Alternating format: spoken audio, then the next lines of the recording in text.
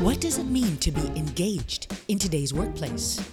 How do we inspire, inform, and connect a working community? How do we build a culture of irreplaceability, trust, and listening to keep people on board and rowing together? Welcome to Post-COVID Leadership Advice.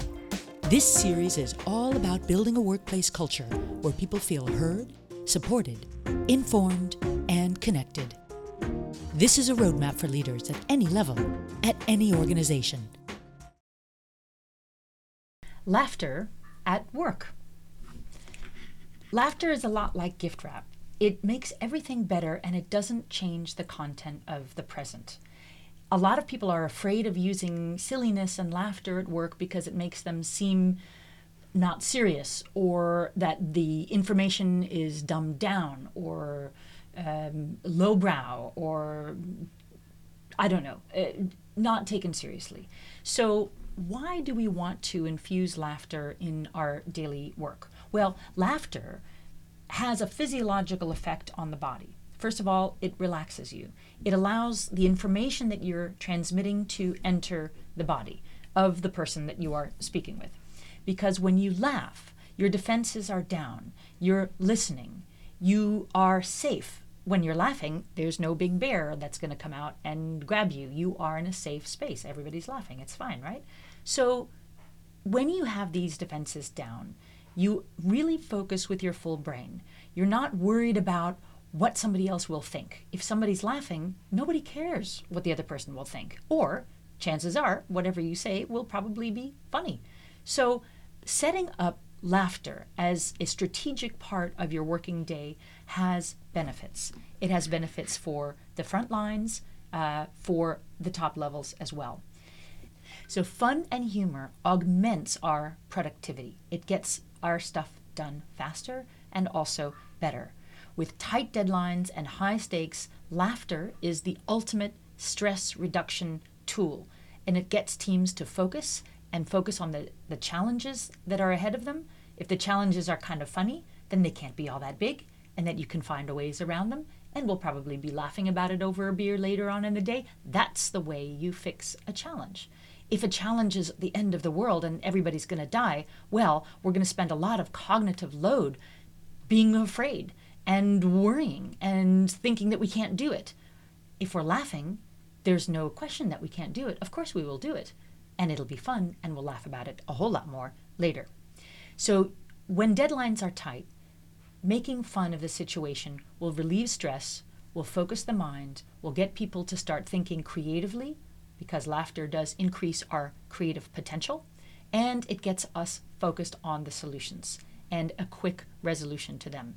It also gives us that safety to come out with ideas that probably won't work. But that's how you get the brainstorming going. The first 5 ideas will suck, or they won't suck, but number 6, that will nail it. So you can't get to idea number 6 without those first 5 bad ideas. And you can get there a lot faster if the room is laughing about it, because there's no bad idea when people are having a good time. So laughter works with high-level, high-stress situations, but what does it do for low-stress, monotonous, repetitive tasks? Also, huge benefits. We find that laughter and fun make these jobs much more enjoyable, much more pleasurable. People's engagement is higher. People's stress level due to boredom, because that's a thing, are lower. People have a better time working with their colleagues. The teamwork and the trust is better. People are more productive, and people are more customer focused. So we see this in call centers a lot, that there's quite a lot of humor because that's a very difficult job. There's a lot of repetition and a lot of strikes against, and humor is used as an effective tool. So what are 5 easy ways to bring humor into your daily work? So start with yourself. Take a little bit of time in your daily life to find these really funny situations. So authentic humor starts with maybe looking at your own situation, maybe an area where you really messed up, but it turned out okay. Or something that was really, really funny on the way to work today. Or something really, really funny that your cat did, or your kid said, or your mother said last week. Whatever it is, there are really funny things happening to us all the time. And if we weave them into our daily lives, they get other people thinking of the funny things too. And it gets us all looking at our daily lives as potential humorous moments that we can use later. The second thing you can do is at the beginning of every meeting, have a kind of a funny ice break ritual.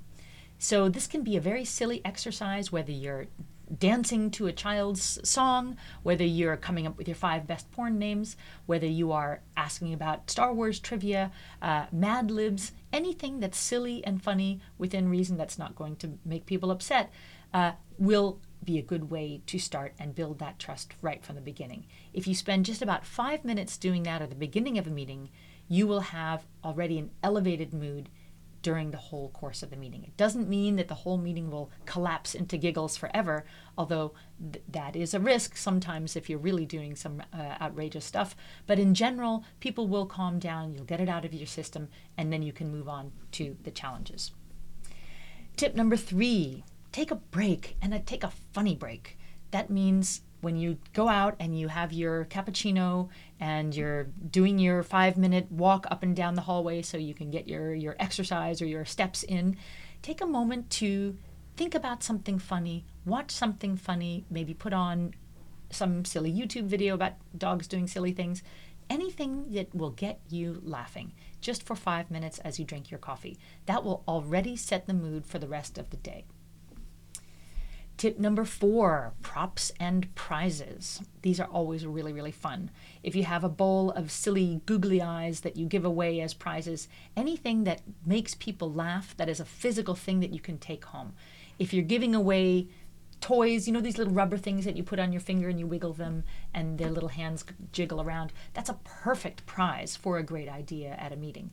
So if you have those things on your desk, then people are always thinking of ways to make you laugh, and they'll be reminded of the laughter every time they see it on the desk, that this is a place that you're very, very serious about your work. You're so serious that you're able to take a little time to joke about things, and that you're not so serious that you can't laugh a little bit too. So, bringing in laughter to the workplace. It doesn't make the stress and the tight deadlines go away.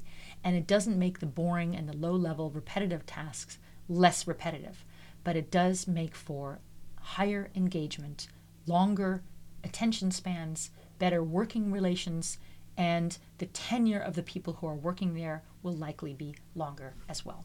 So, bringing in laughter in the workplace. Thank you for being a part of this episode. Subscribe, follow, so you never have to miss another one. These ideas are based on the Comic Books for Executive series. Go to postcovidhandbook.com